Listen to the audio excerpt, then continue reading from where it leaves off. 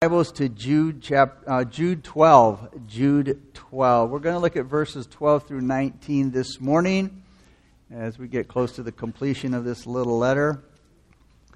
But Jude's going to speak to us this morning about apostates that are depraved, doomed, and predicted.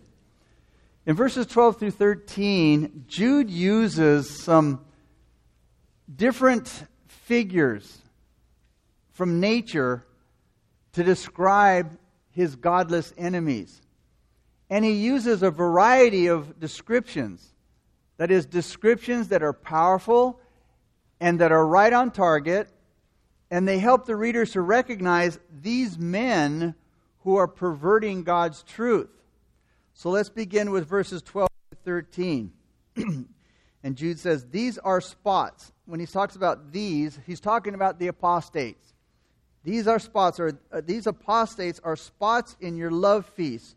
While they feast with you without fear, serving only themselves, they are clouds without water, carried about by the winds, late autumn trees without fruit, twice dead, pulled up by the roots, raging waves of the sea, foaming up their own shame, wandering stars, for whom is reserved the blackness of darkness forever. So Jude gives here in verses 12 through 13 5 increasingly threatening facts about these apostates.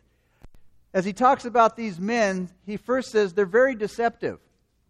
He says they're spots in your love feast. Now, what was a love feast? A love feast was a meal that the early Christians would share with each other, all right, when they gathered together for fellowship and the Lord's Supper. And the purpose of these love feasts was to remember Jesus. It's basically a memorial. It's like, a lot of times when, we lose loved ones, maybe a year after their departure, we'll celebrate, remembering them. We'll have a memorial or a gathering of some kind, whatever it might be. But it's basically a memorial. Jesus was, gone from the earth. He ascended to Father in heaven. And so these love feasts were to, again, be a remembrance of Christ. And it was to encourage his disciples, because being gone, out of their physical, a lot of people need something physical to touch, or to see. But Jesus was better off for us, that is, in heaven, where we learn to depend upon faith and to walk by faith. So they would gather together to remember Christ, to encourage each other, and to share God's provisions with those who are in need. Jude says here, when they feast with you, they feed themselves without fear. Now, in Jude's day, in the ancient East, when you sat at the table with somebody and you ate with somebody, it implied there was a bond of friendship with those people, a bond of fellowship. Again, normally you wouldn't sit and eat with your enemy. In the East, people wouldn't eat with somebody that they were intending to betray. So the sin of the apostates that Jude is talking about here is made worse by the fact that they would use every possible way to say they were one with you, and said that when they were actually rebelling against you and betraying you. In Jude's day, the apostates continued to seek oneness. Again, they were trying to be, make themselves one with the true believers by putting on this show of being really sincere and having a good hearty fellowship at these love feasts of the early church. The word spots there in verse 1, when he talks about these are spots, the word spots means a ledge or reef of rock in the sea. And it refers to something you can't see.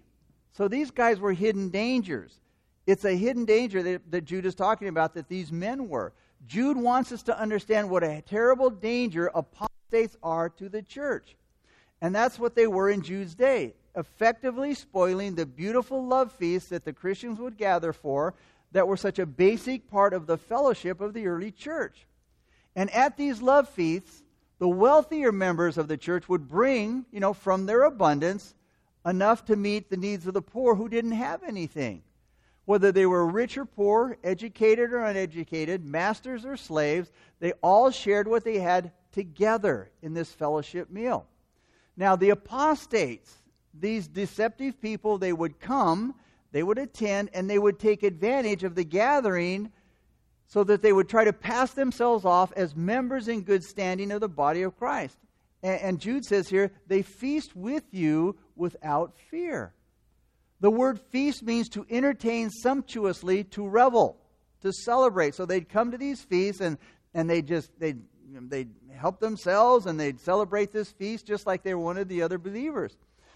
The apostates were doing everything they possibly could to get in good with the church and to have an influence on the people. But the influence was for evil. Outwardly, they were playing the part of having a good and honest fellowship. The word feeding in the Old King James is translated serving in the New King James. It means to tend as a shepherd, like a pastor, to be like a shepherd taking care of a flock, like Jesus said to Peter in John chapter 1 when he restored him to ministry. He said, Peter, feed my sheep.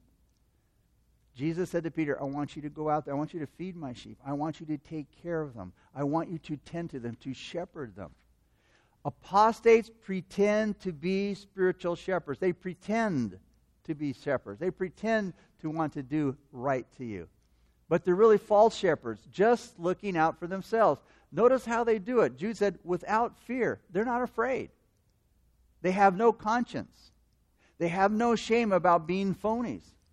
And they show that they're putting on in front of the unknowing members of the church. In other words, apostates in the church are deceptive. All right? They're deceptive. They're like the hidden ledge or reef of rock that's under the sea, ready to shipwreck the church. They take advantage of the unknowing, the innocent, and they act like they're caring shepherds of the flock because they're so full of themselves and they're so sure of themselves, they have no idea. The people have no idea that God's judgment is waiting for them.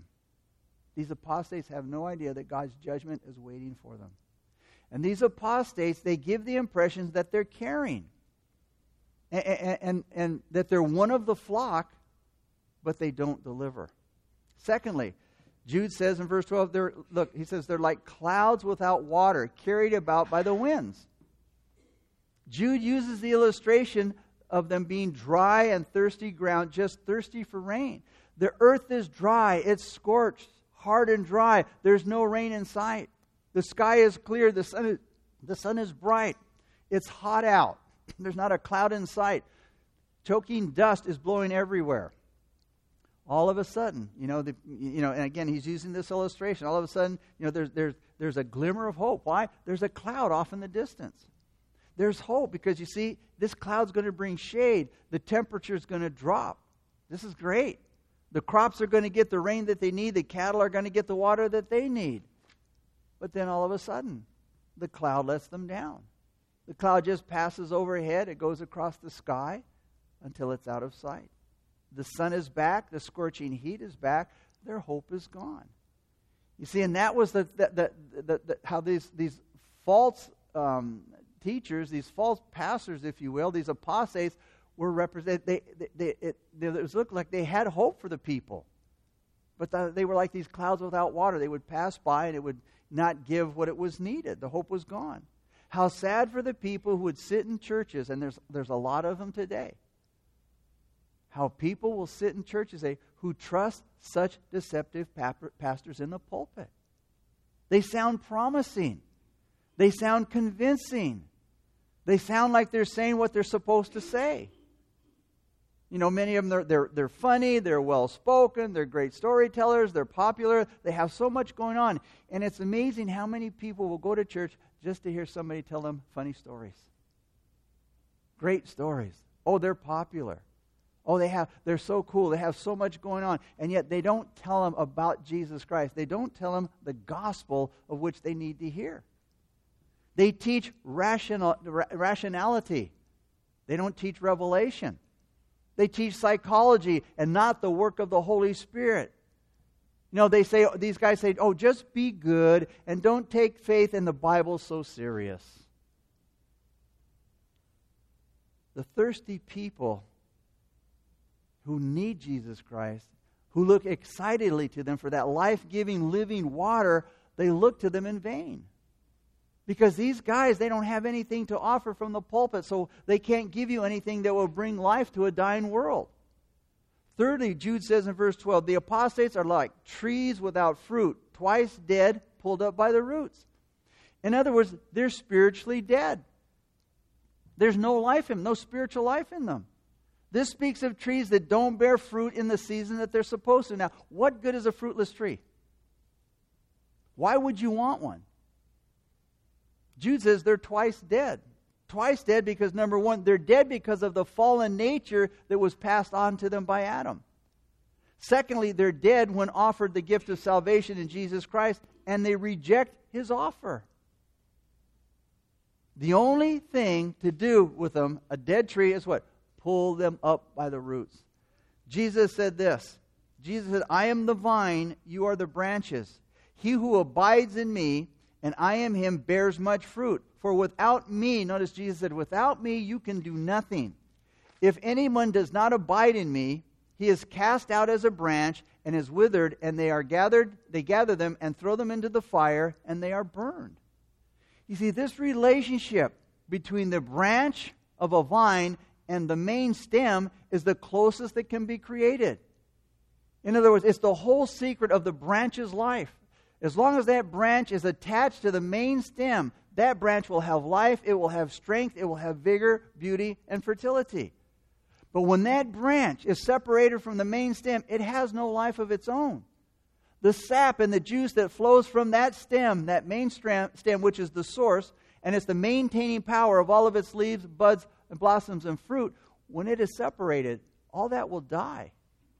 When that branch is cut off from the stem, it has to soon wither and die. And that's what Jesus says. When you're cut off from Him, you're going to wither and die, because He's the main source of strength and all that is necessary. So that union between Jesus and believers is as close as you can get. Okay? All that they have of spiritual religion, it comes from Jesus Christ. You see, they are what they are. And they feel what they feel, and they do what they do because, you see, they draw a continual supply of grace and help and ability out of Jesus Christ. Joined to the Lord by faith and united in a mysterious union with Him through the Holy Spirit, they stand and they walk and they continue and they run the Christian race. But every little bit of good about them is drawn from their spiritual head, which is Jesus Christ. Again, Jesus said, without me, you can do nothing. Nothing of any lasting value. There's no hope for them at all without Jesus Christ. It's impossible that they will ever bear fruit. They're not just dead, they're also damned apart from Jesus Christ. Fourthly, Jude lets us know that the apostates are very dangerous. Notice Jude says that they're like, in verse 13, the raging sea foaming up their own shame. Now, many of us have seen the power and the devastation that results from hurricanes and tsunamis. Okay? The ocean can become very, very powerful.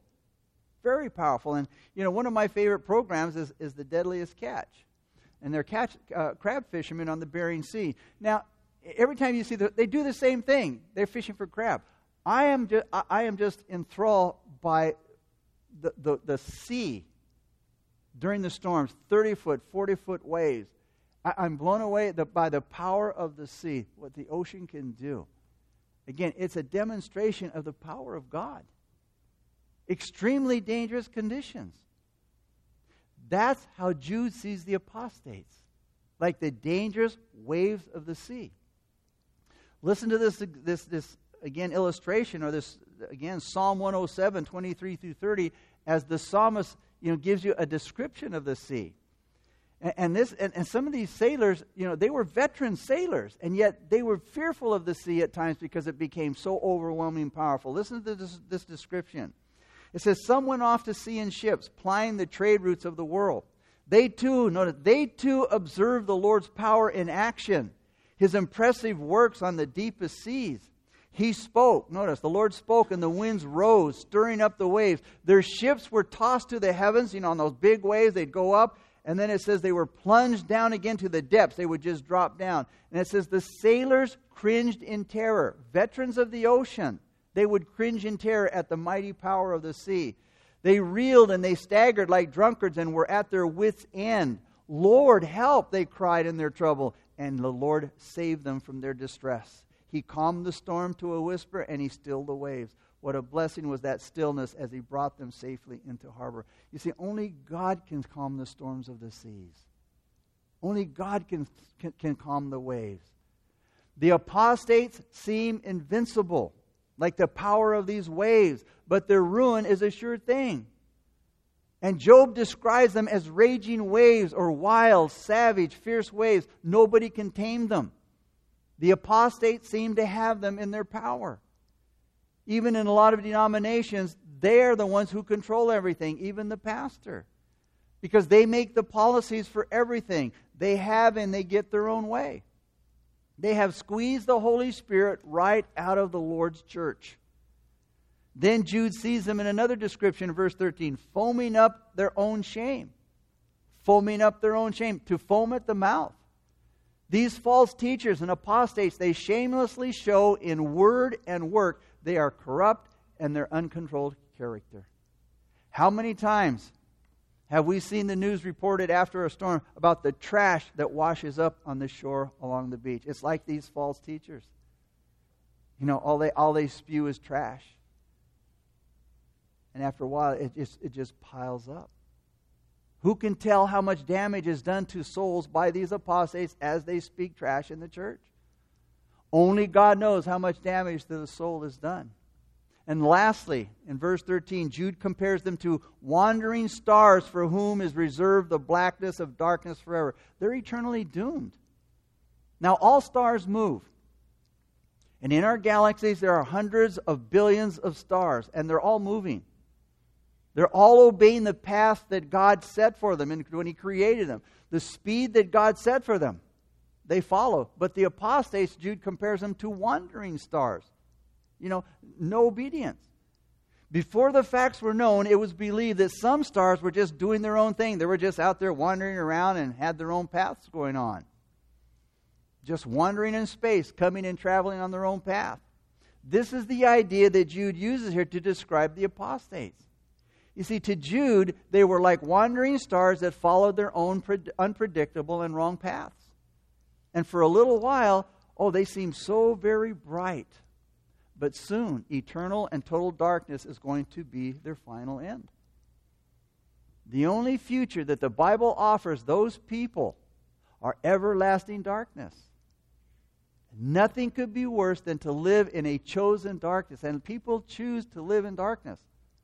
When they reject the light of Jesus Christ, they are choosing to live in darkness. To spread that darkness to others, leading them astray. To die in darkness. To go out alone in an eerie, fearful blackness of darkness forever. Look at verses 14 and 15 now. Jude says, Now Enoch, the seventh from Adam, prophesied about these men also. Notice, they were predicted that they would come, saying, Behold, the Lord comes with 10,000 of His saints to execute judgment on all, to convict all who are, notice, ungodly among them of all their ungodly deeds which they have committed in an ungodly way, and of the harsh things which ungodly sinners have spoken against Him. So Enoch predicted that these ungodly men would come, and that their judgment would come as well. All we know about Enoch comes from the Scriptures. Jude calls him here the seventh from Adam, so that we will know that he is the godly Enoch, because Cain also had a son who was named Enoch as well. Now, in a civilization that was quickly being polluted and destroyed by sin, Enoch walked with God. Enoch walked in purity, and he kept his life clean. He also ministered as a prophet, and he announced this coming judgment. When Enoch originally gave this message, it's possible that he was also referring to the coming judgment of the flood in Noah's time. He definitely lived in an ungodly age, as we are living definitely right now in an ungodly age. Totally anti-Christ, against the Bible, against the Christian way of life. And it seemed like sinners in Enoch's time, they were getting away with their evil ways, just as it seems today. But Enoch made it clear that judgment was coming. And Jesus said that judgment is coming to this world. We can thank God for His grace. We can thank God that God has not closed the doors to this age, because there are still a lot of people that need to come to Jesus Christ. Because God said He was not willing that any should perish. God isn't happy when people die and they perish and they go to hell. I mean, that's why God hasn't shut the doors yet. These days are evil and they are corrupt. But God's grace and His love says, hey, I want people to be saved. I want them to come to the knowledge of Christ. Again, Enoch definitely lived in an ungodly age. And it seemed like sinners were getting away with their evil ways just like it seems like that today. But Enoch made it clear judgment was coming. And the ungodly would get the judgment that they deserve. But the final application of this prophecy is to the world in the end times, which we're living in. The same judgment that Peter wrote about in 2 Peter about the return of the Lord. Peter wrote that the day would come when false teachers would mock this prophecy, that God was bringing judgment. And they argued that Jesus Christ would never come. And we have those mockers today. Jesus coming back, the rapture of the church. You believe that kind of stuff? That they said that God would never send judgment. It's coming. Again, it's because of God's grace that it hasn't happened. But their same attitude was proof that the Word of God is true. Because both our Lord Jesus Christ and His apostles and the prophets said that scoffers would come. That mockers would show up in the last days. And you see people mocking Christ all the time. Mocking Christianity. Mocking the Bible. Mocking the idea of a rapture of the church when Christ would call all of the Christians home one day. Hey, He came the first time. You can believe He's going to come the second time. Enoch gave his prophecy, thousands of years ago. Thousands of years ago. And we see it coming to pass today. The mockers would come. The scoffers would come. They're here. And again. And so, again, we see the validity of the Scriptures. Again, as He gave this prophecy 1,000 years ago, it shows us the patience of God for those who have rebelled against Him. Those right now who don't want anything to do with God. God is still waiting. But that door is going to close one day. Enoch's prophecy says the coming of judgment will be a personal judgment. In other words, God's not going to send someone to come and judge the world. He's not going to send a famine or a flood. He's not going to send an angel to come and do the job. God is going to judge personally. You see, this shows the seriousness of the event, and it also shows the finality of it. James chapter 5:9, James says, "Behold, the judge is standing at the door." And He is. He's at the threshold right now. He's at the threshold right now. Verse 16. As he goes on and talks about the apostate, Jude says, "These are grumblers, complainers, walking according to their own lusts, and they mouth great swelling words, flattering people to gain advantage." Jude now has finished his long, detailed exposing of the apostates in verses 1 through 15. Now here he has one last look at these men's behavior. He's showing now their dedication to godlessness. They're dedicated to godlessness. In their walk and in their words, they show their godlessness. And now, again, notice how Jude just won't leave them alone. He keeps exposing them. Jude points out that he points out these men, he uses the word these, 6 times. He points out 6 times about these men. He says, first of all, they're grumblers. He says they're grumblers there in verse 16. The word grumblers means to mutter. It means to say things in a low tone. And the word suggests the muttering, the speaking under their breath about people holding a secret debate. The word carries the idea of showing discontent. These are unhappy people. And let me tell you, apart from Christ, you are going to be an unhappy person. You're only going to find temporary joy, temporary contentment. And they're complaining, this grumbling is, they're complaining about God. And here's what. They blame God when things go wrong. And it's amazing how people will blame God for when things go wrong, rather than looking at the choices that they make in their life. They choose against God. They go against the Word of God. And when things fall apart in their life, guess what? Oh, look what God did to me. God didn't do anything to you. You made your choice. You see, we can choose our choice, but we can't choose the results. And if we would listen to the Word of God, we would save ourselves a whole lot of misery in our lifetime. But they complain about God for what happens in their life, and yet they won't listen to God. They won't listen to His counsel. They blame God for all the wrong in their life. They never seem to think that maybe it's my fault. That maybe man is at fault for the bad catastrophes of the day. Secondly, in verse 16, it says they're complainers. The word complainers means to find fault with one's lot in life, to be discontented, to be whining and critical. God dealt me a bad hand. Nothing could be more contrary to the Spirit of the Lord Jesus Christ than a muttering, discontented spirit. It is totally destructive to the church.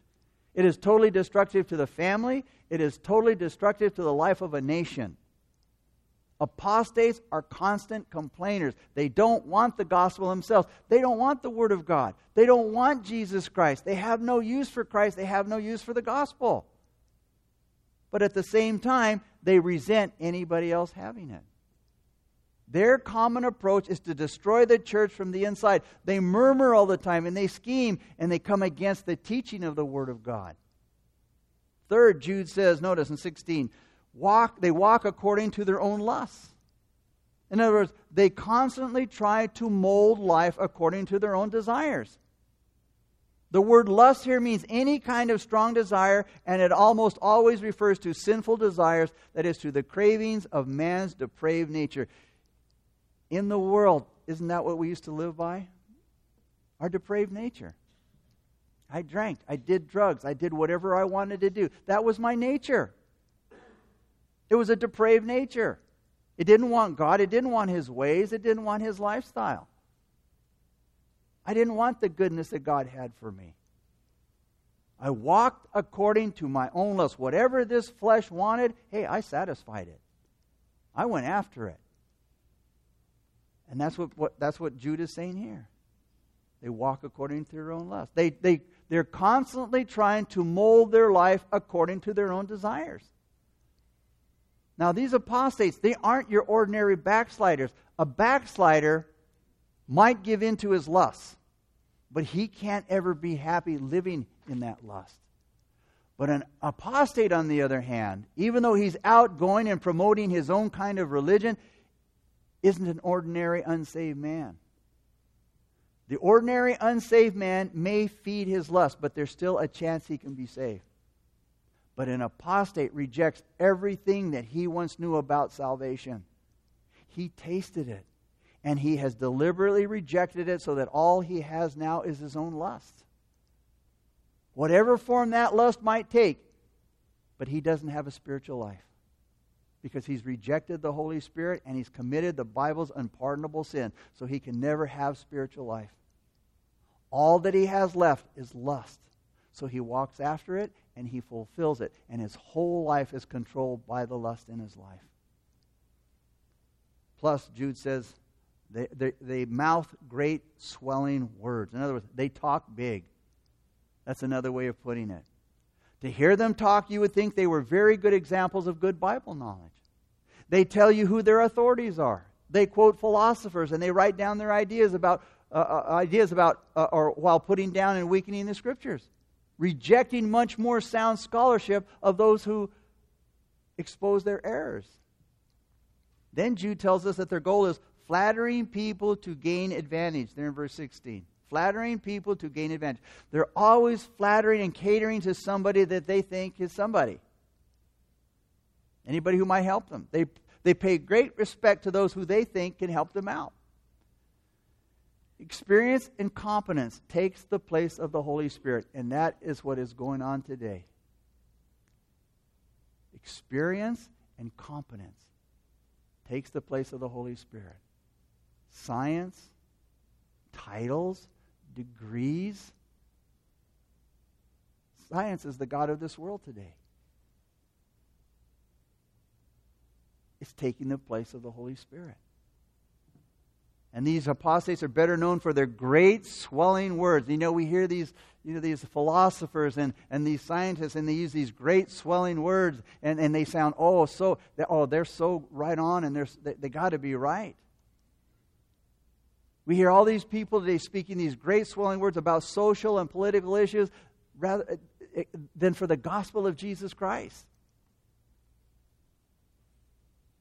All these so-called,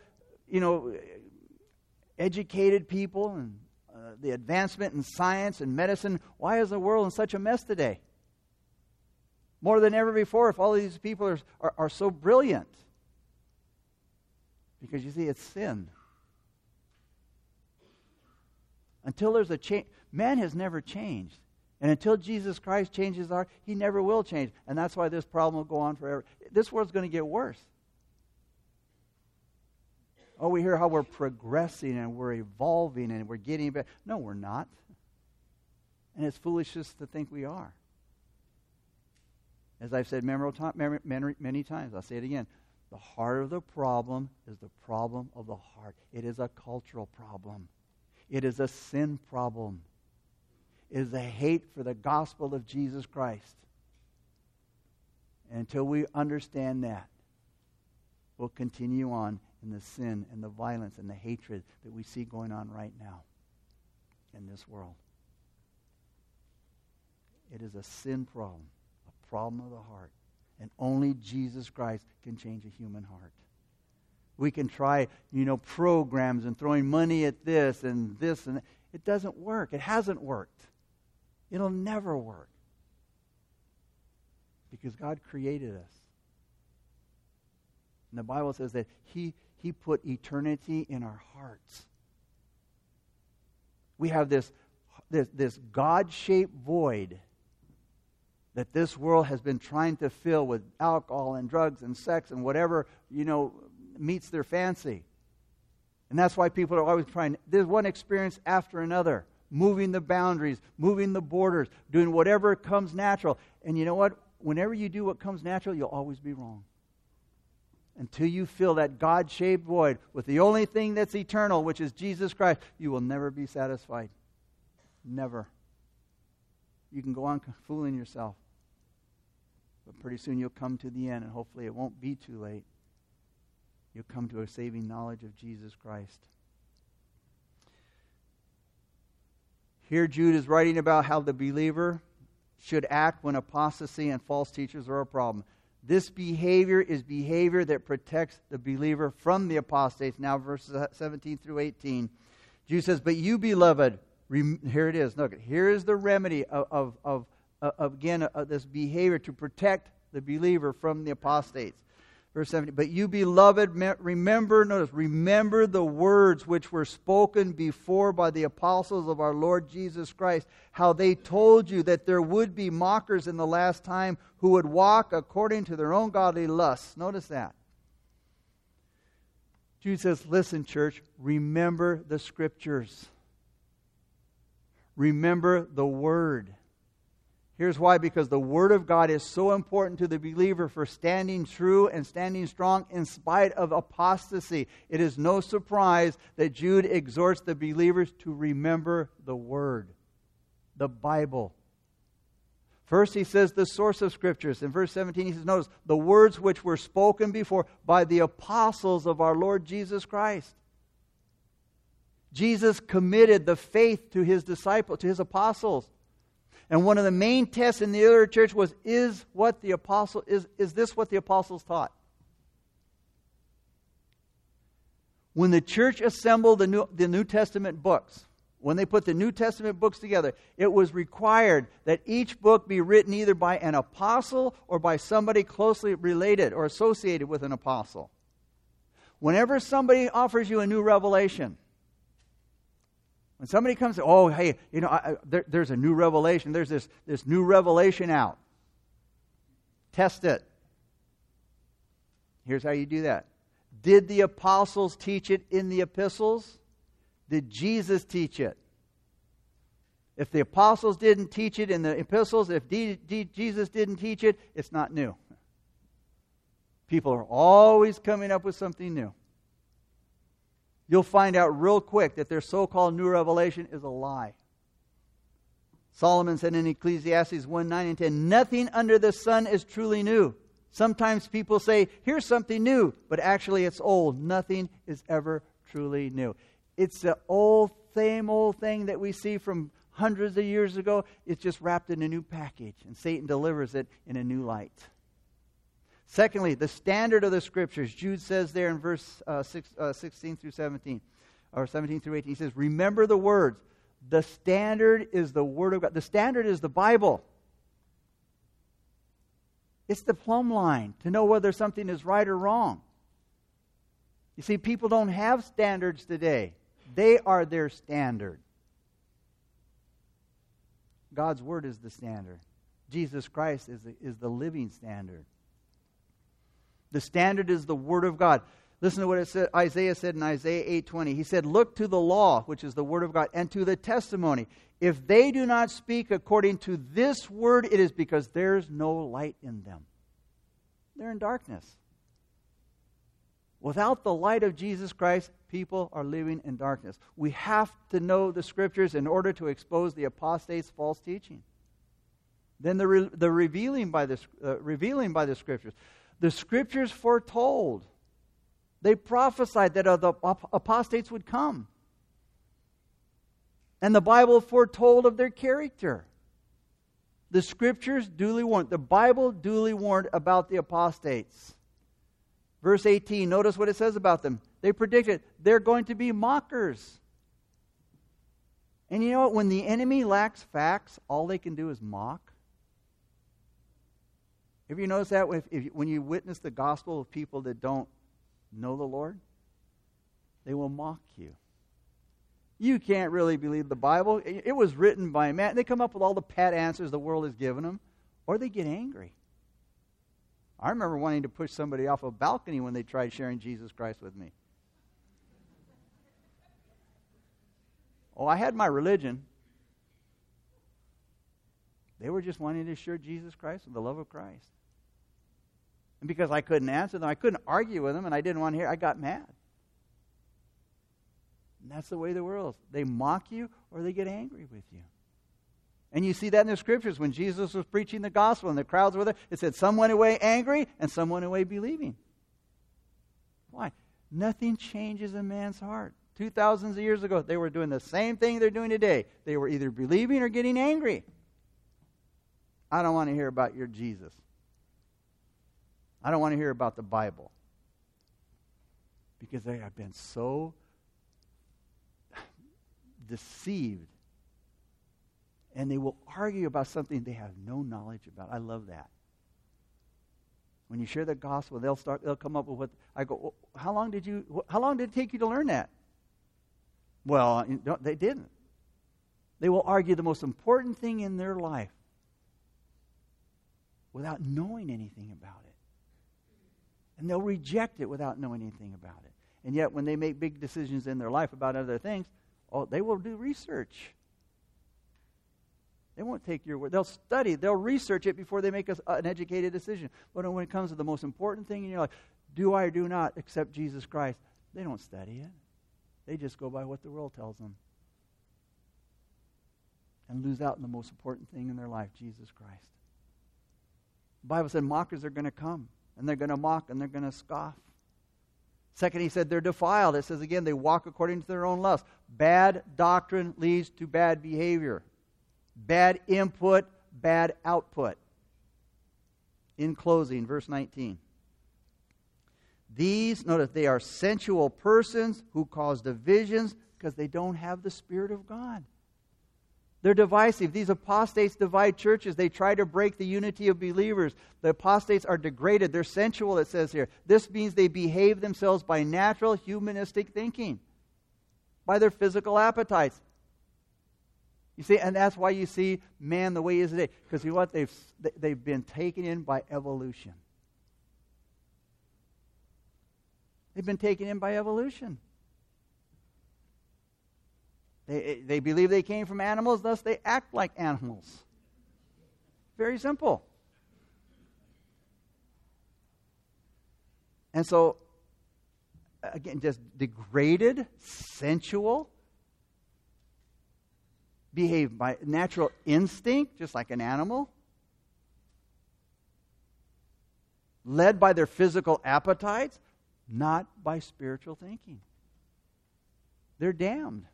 It says here, notice, not having the Spirit. Paul said in Romans 8:9, if anyone does not have the Spirit of Christ, he is not his. You cannot belong to God without having the Spirit of God. The apostates are not saved people, so they're damned eternally. So Jude characterizes the apostates as people who created divisions in the church. Deceptively, they claim to have the Spirit. They said they have the Spirit. They said they were morally free when it came to their behavior. That's what's so funny too. You know, people that aren't Christians think that we as Christians, we're the ones who are enslaved, that we're not free. We're bound by this and we're bound. It's such the opposite. In the world, I drank and I was doing drugs because I thought I was free. But then when I found out I wanted to get off of them, I wasn't so free. But then when Christ came into my life, He truly set me free. Didn't want to do them anymore. Didn't need them anymore. Why? Because I had something that was much better than those stimulants. Something that says, hey, I don't need to go back to that. I don't want to go back to that stuff. Most likely these that Jude was talking to probably said, that they felt they had the Spirit. But Jude turns the tables on him. He says of the apostates, you follow nothing more than your natural instincts and you don't have the Holy Spirit. These people are apostates. And in just a few words, Jude has put the godless men in their place. You don't have the Spirit of God. Doesn't matter how spiritual you sound. Doesn't matter how much a person knows about the Bible. It doesn't matter how much they go to church. If they don't have Jesus Christ, they are none of His. They follow nothing more than their natural instincts. They have no part in the church because they don't have the Holy Spirit of God. So this ends Jude's main part of his letter. And yet, Jude still has 6 verses to go. And he urges and exhorts all true believers to take a firm stand for the truth of Jesus Christ. Father, we thank you so much for your word, Lord. We thank you for this wonderful book that you've left us, God. This standard, Father, that is the standard of all men, regardless of whether they want to admit it or not, Lord. And Father, I do pray that your Spirit, God, has spoken to hearts this morning, Lord. And Father, this is your word. This is what you left for us, God. Father, that we might know the truth.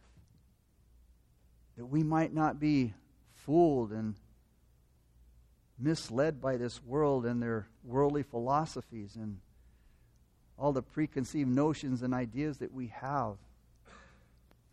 Just a foolishness.